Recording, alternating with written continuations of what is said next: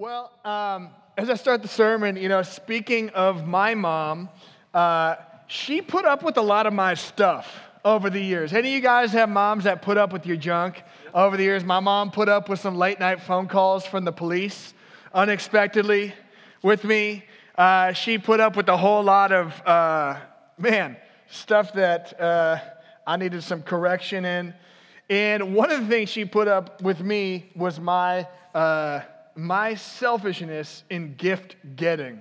I remember some of those early Christmases, she would labor to get me the gifts that I wanted. She would go to Target far early before Target opened, for the certain video game or whatever that I wanted. And then sure enough, come Christmas, I'd just be sitting there like a bum, shaking the clothes. I'm like, oh, this is closed, and not open it and throw it to the side. And this is closed and throw that to the side. And I remember one Christmas, she put all this time in, and I wasn't young. It was like, I was getting older. It was like last year. No, I'm kidding. And I just remember I threw this just pouty tantrum because I didn't get the things I wanted. And I just remember how that impacted her, and I had this moment of I'm a selfish jerk right now. And she put up with me, and including my selfishness. When I was a kid, like all kids, I loved gift getting. But something I've learned from my mom as I've gotten older is the joy of gift getting. One of the reasons she loved to give us gifts is the joy of seeing us come alive with something we're longing for and hoping for. And I think that's the heart of God. And I've slowly, as an adult, discovered that year by year, that the joy of gift getting or gift giving is even greater than the joy of gift getting.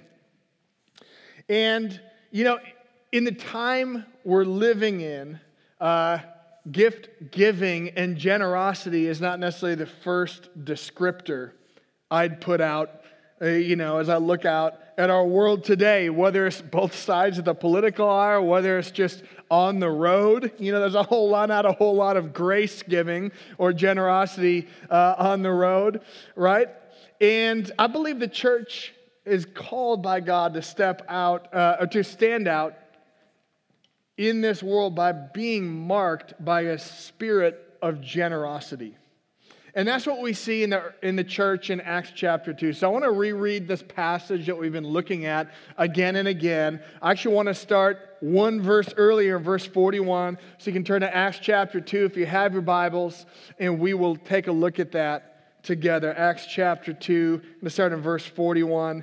It says this: those who accepted the message of Jesus were baptized, and about 3,000 were added to the number that day. They devoted themselves to the apostles' teaching and the fellowship and to the breaking of bread and prayer.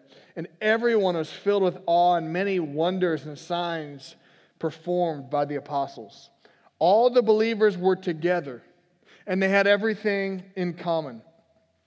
They sold their property and possessions to give to anyone who had need.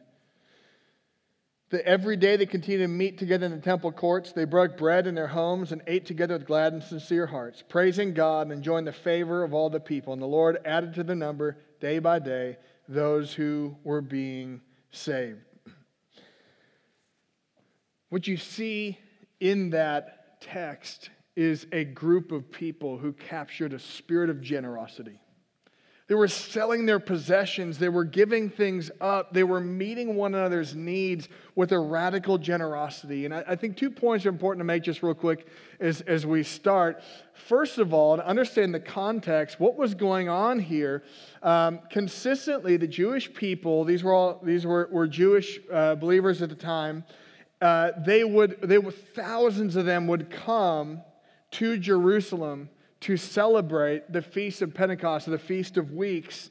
And it was actually the most often traveled celebration and feast because there was good weather, it was an easy time to travel. And so you have thousands and thousands of people traveling in to Jerusalem. So you have all these people who are not from there, who don't have homes, who don't have jobs necessarily because they're temporarily there. And then 3,000 people are added to the church. And you can imagine that many of them were not from Jerusalem. And so this was a unique and temporary situation, but created an opportunity for radical generosity on the part of the people and the new believers. And I believe that radical generosity of taking out-of-towners in their home, possibly longer term, providing financially, I believe that generosity set the foundation for the early church. Now, secondly, when we hear of, selling their property and possessions, they had all things in common. That brings up the question, was this like a form of like mandated communal living? Or communism or something like that or whatever.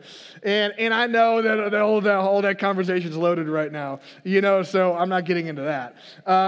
But what we see is that they actually still had individual possessions in the book of Acts. And so it wasn't mandated, right? And mandated, whether, I'm not talking communism, but just talking in our own lives, if we're mandated to give up our goods and give up our possessions, that doesn't necessarily change our hearts, right?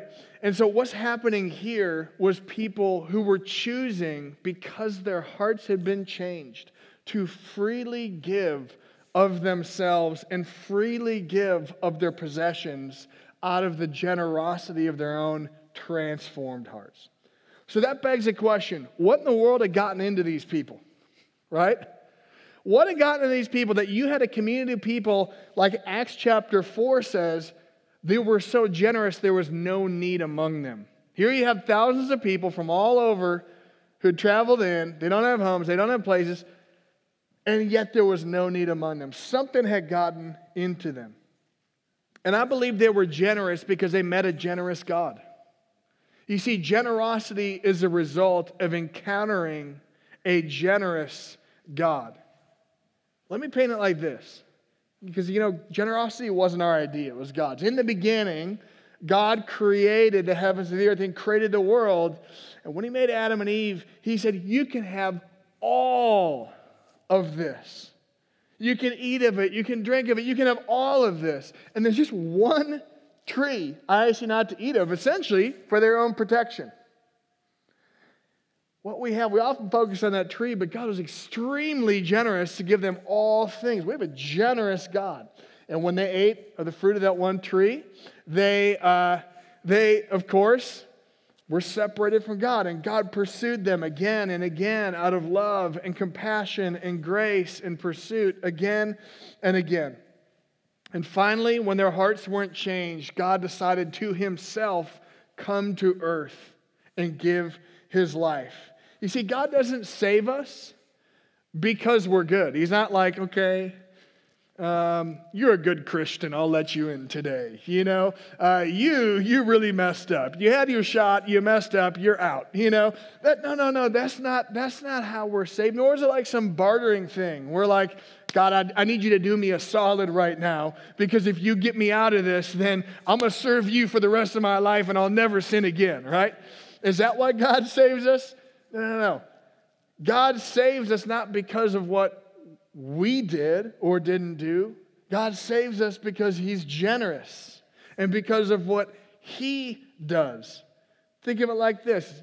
John puts it simply. John 3:16. For God, what? So loved the world that He gave His one and only Son, that whoever believes in Him should not perish but have eternal life. God is generous. Now, this is a blowaway.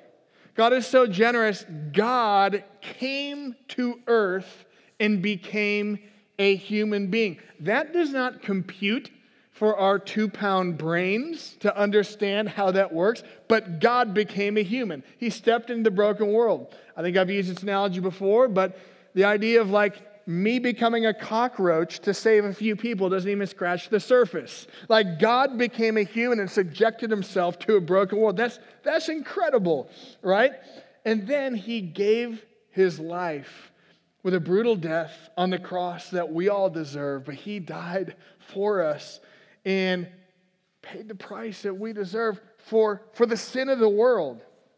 And on the cross, as they're mocking Him, He doesn't say, "Get him, Father." smoke them. He says, forgive them. They know not what they do. That in his deepest trial, what comes out of him is generosity. That's who our God is. That's who our God is. You see, when we encounter the heart of a generous God, we start to become generous people. Like if we're to day after day for a year focus on the good news of Jesus, of what he did for us, and we're to start our day by that every day for a year, there's no way we're going to stay stingy.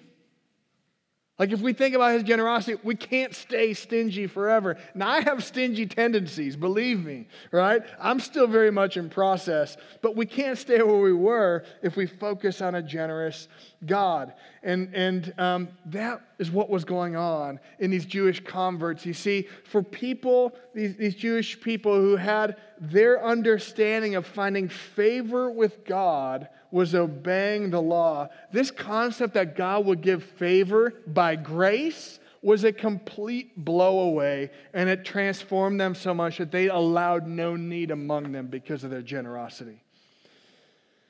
Now, how does this actually play out in the church? You see, I want to make what I think is an important point, in that I believe God is not just in the business of raising up generous individuals, but God is in the business of raising up communities of generosity, of raising up countercultural communities of generosity. You see, the pattern as we look out on social media, as we look out in the world around us, the pattern in this world tends to conform us, and sometimes, sadly, in the church, the pattern can tend to form us to be self-centered communities of people, right? Look around us. I mean, there's a whole lot of money grabbing going on in the world around us. You want to know why things are getting so polarized? It's because there's money behind things going on both sides of the spectrum, right?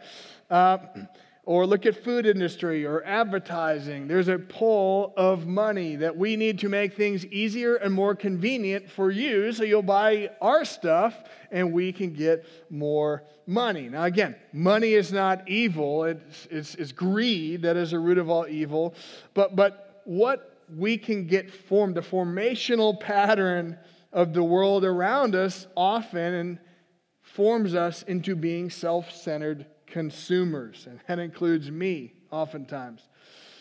And this just became like really clear for us. My youngest daughter is playing soccer, and her coach's husband died unexpectedly of like double pneumonia. Super sad deal. And we're out there at the next practice, and the coach is over here crying. And my wife is stepping up to try and coach, and no one's doing anything to like comfort her.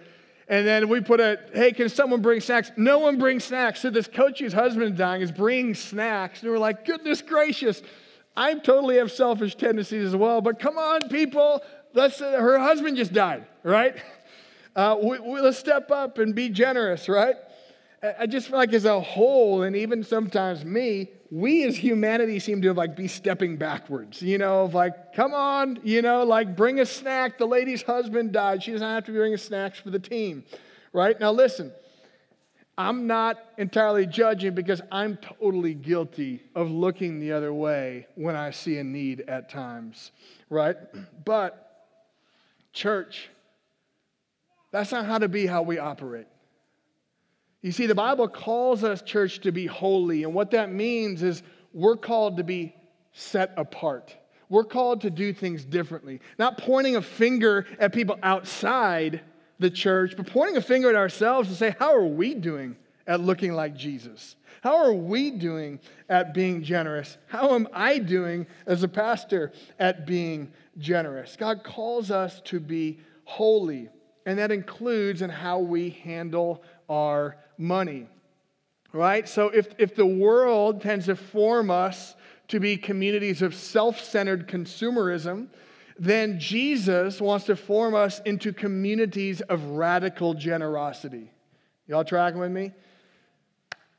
And this is his idea, raising up communities of this. We see it throughout Scripture. In the Old Testament, here's just a few ways that we see this.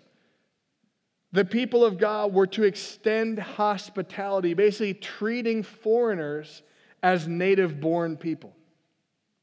They were to leave the corners of their field not having been reaped so that the poor and the needy could come by and glean out of their field.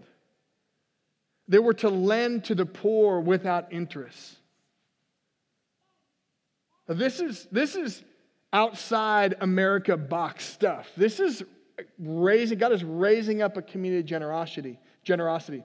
In the New Testament, it says in Acts 4, there were no needy persons among them. In 1 Corinthians 16, we see churches with money giving to churches that didn't have money. We see care for the poor and the widow. Jesus said, the way you treated the least of these is the way you treat me, right? We see it again and again in the church. And so, this is God's desire, to raise up communities of people who are generous. Now, one of my first experiences with this, I was a freshman in college, and we were going on this spring break mission trip. I think I told you about it a couple weeks ago. And there's like a couple hundred people going. There's hundreds of people going. And so we were like in these little groups of 60 that were kind of going and doing different things together. And so the night before we left, not everyone had paid their due. They hadn't been able to pay everything, not everyone. And so we said, hey, let's not leave here tonight until everyone's trip is paid for. We're leaving the next morning. And so we're believing God. So we turn on some worship music and say, God, let's all do what we can to help everyone get on this trip so that there's no need among us. And it was incredible. People were giving above and beyond. People were giving cash. People were writing checks. And after we'd all done what we could, our group of 60 people, we still had like $1,000-something left. And so we were praying, and we get a knock on the door. And this guy comes, his name is Talmage Minter. He was a father in the church, and he comes and says, hey, I was praying, and I felt like God put on my heart to write a check for this amount. So we look at the check. It's the exact amount that we had left needed to get on this trip. It's a community of generosity. We said, hey, we're all going to do what we can. Some can't pay the way. Some have extra. And then we're all just going to let the Holy Spirit lay amounts or things on our heart, and we're going to do what we can. And as everyone did what they can, God provided supernaturally. I was talking to Jameson and Jordan Perez this week and just talking about what are some things God's doing. And Jameson just clearing away said, hey, the thing that's stirring me right now, we're going on a mission trip. They're going on a mission trip in our discipleship training school. And they said the stories of people giving to this trip has absolutely built our faith. And you could just sense a joy in the discipleship school because of the generosity of some, resulting in not only provision, but the joy and faith in the church as a whole. And I believe the generosity of some is actually going to pave the way for faith of what God wants to do in this trip. And that's the way God works in His church and through His church.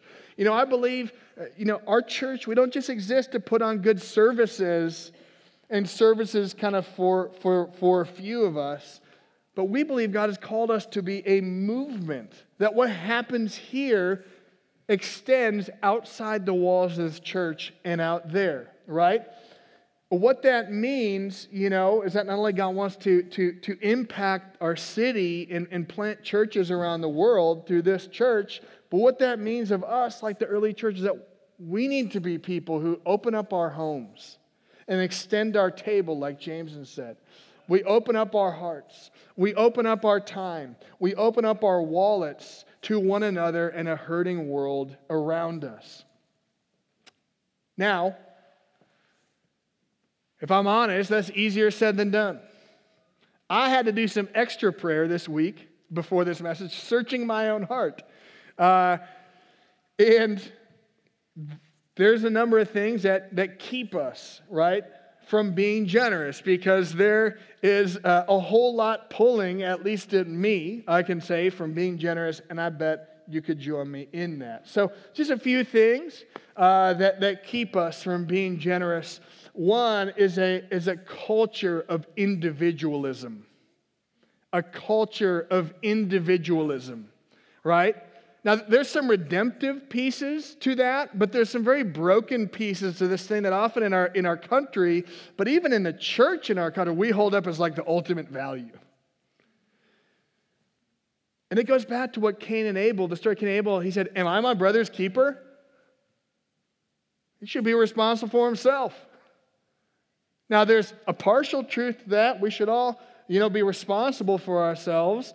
But the word compassion means to suffer with. God calls us as Christians to be people that suffer with and step into the pain of others. Number two, a culture of dissatisfaction. Anyone ever feel that before? You get the thing you want, the thing you like, and then you see the next iPhone. And all of a sudden, it ain't good enough what you got in your hand, right? A culture of dissatisfaction. Our culture, our media, our technology is actually built to make us dissatisfied. Like there's a strategy behind how things are made to make us discontent. And what dissatisfaction does, dissatisfaction will always distract us from generosity. Dissatisfaction in our soul will distract us from generosity, but rather the soul that's satisfied in God will have the strength to show the generosity of God. Thirdly, a culture of scarcity. A culture of scarcity. That, oh no, if I give this, then what's left for me? And that's like a legit fear. Like that's sometimes on the daily for me at times. I don't know about you. But we often leave no room for the 5 loaves and 2 fish feeding 5,000. Right? And lastly, a culture of immediate gratification. A culture of immediate gratification. Again, we're trained in our technology to have dopamine hits quickly and all week long. Right? And what that trains us to do is that I need things here on this earth right now for me to be satisfied. But Scripture calls us to not store up our treasures on earth, but rather in heaven where rust cannot tarnish and moth cannot eat, but rather to store up our treasures in heaven. And what that means is that we learn to be people who are not immediately gratified with our money all the time. And I'm like continuing to work this out. This week I had some gifts that I was kind of saving up for a couple things that I wanted. And I was kind of like, saw something I wanted, and I was like, I'm going to go get that right away. And I just like felt this like check from the Holy Spirit of like, A, do you even really need that or what? It's like, is that going to really make you happy? And B, of like, I should maybe ask God if there's anything He wants to do with at least some of this. Now, I believe He's a good dad and He wants us to have good things. Like I don't like dangle things in front of my kids and I'm like, oh, I should give that to the poor. Like we do that as a family, but I also want to give them good gifts, right? But I just like, oh man, I just so gravitate towards like, I need that right away, quickly. And so this is hard stuff for us. There's a reason why Jesus talked about money more than anything else, because it's possibly the thing that gets at our hearts the most quickly. And so what generosity does, though, it's not only one of the main ways we express gratitudes to God, but it is possibly the primary weapon to destroy the demon of self-centeredness in our lives. Let me say it again. I believe that generosity is probably one of the greatest weapons to destroy the strongholds of self-centeredness in our lives. And so, when we learn to be generous in community, it goes from a place of obligation to celebration together. And so, how do we begin to do that? Just 3 simple things I want to end with, and then we're going to take a minute and reflect here. How do we begin to be a generous people? And I think ultimately, before I get to my three simple things, it takes starting to be generous in practice. Because we can have great sermons, right? But it's in the practice of our theology, of what we believe, that our soul grows. Not just in knowing the right things, but also applying our knowing in our doing is where our soul grows. For example, for those of you guys who are sports people, we had an 8 a.m. soccer game for my oldest this morning, right? You don't learn to play soccer in a classroom. Like that might be a component, but it's not like you finished the soccer class, now go be on the Olympic team. You learn to play soccer on the field by doing soccer. And then you learn as you go. Same thing with giving. Our souls grow into generosity, not by just learning about it in our head, but applying it in our hearts and our actions. Okay? So a few ways we can do that. Number one, being people that give consistently. Being people that give consistently. So I believe generosity is both spontaneous and planned. And I believe in many ways it's mostly planned. And in fact, planning our consistent generosity begins to put the training wheels on our heart to teach us to be people that trust God with our money. So here's one little thing we do as a family, right? Because we as a family, all 5 of us, can tend to be pretty selfish, right? So we need as much help as we can get. So here's something we have for our kids. It's got 3 different slots.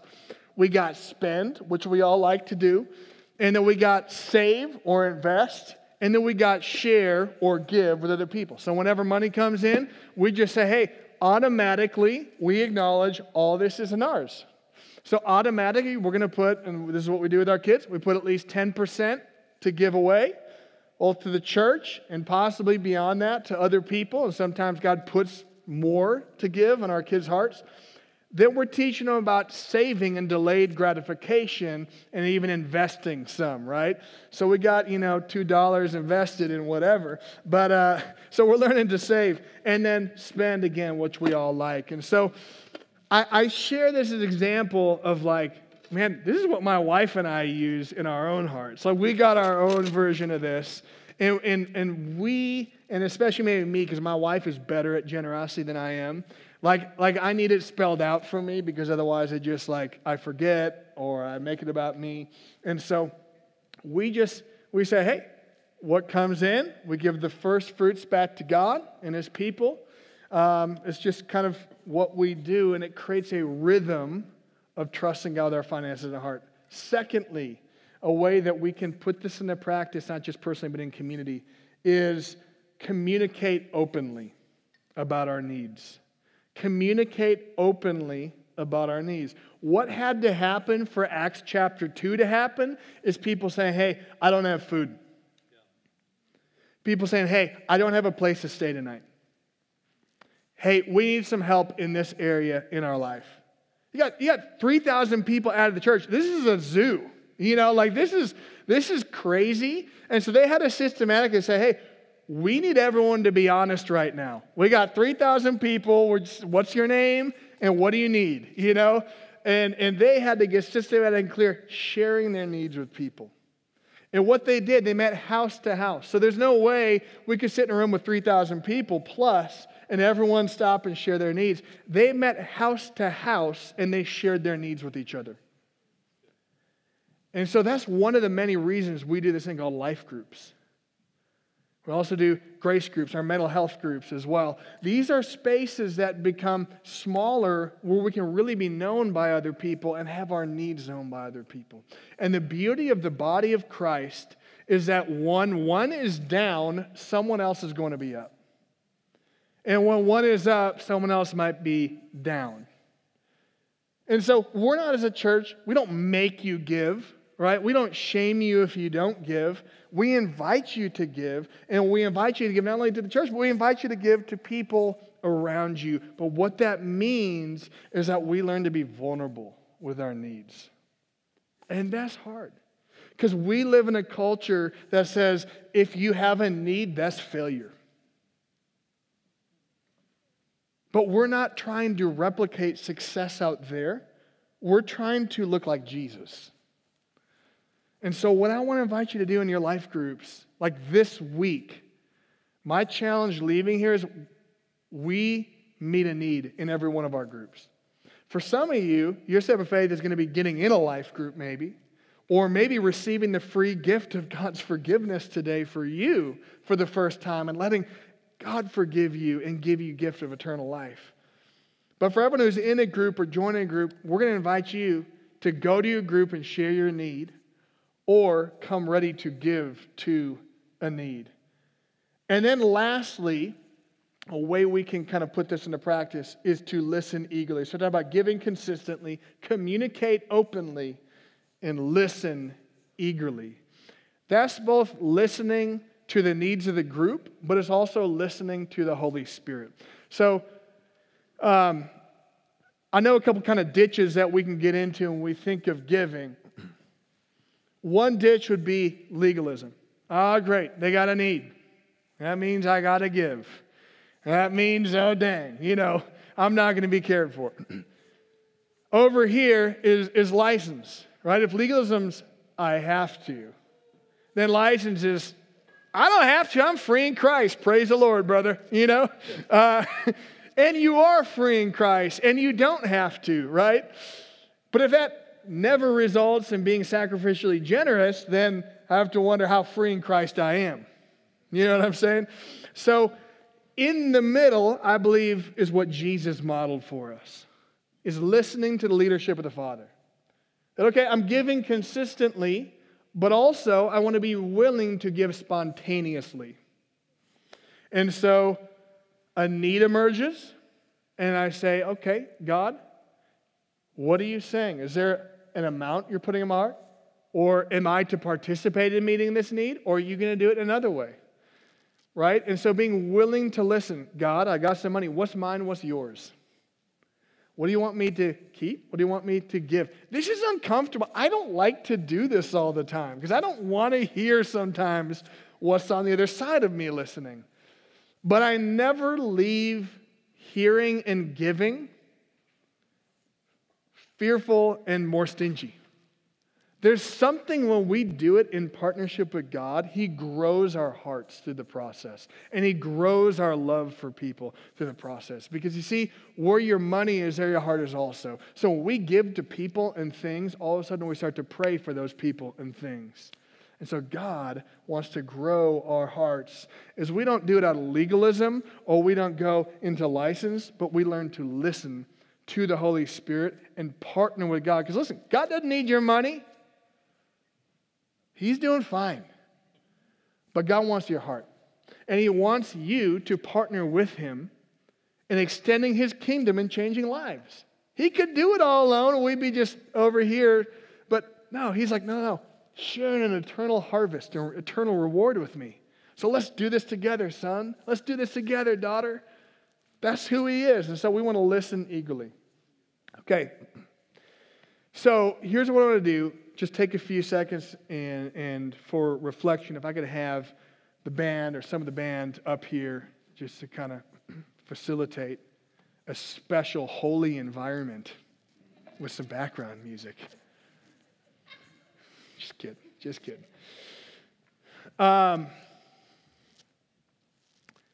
Two simple questions you can ask with Jesus. One is, God, what are you doing to me right now with this message? I had to ask this question all week long and say, God, I see this place of my selfishness, but God, I also see that you're a good, generous Father, and you've always provided for us in the past. I don't know what God is doing, where this message and the truth is intersecting your heart, but I know that God loves you in that space.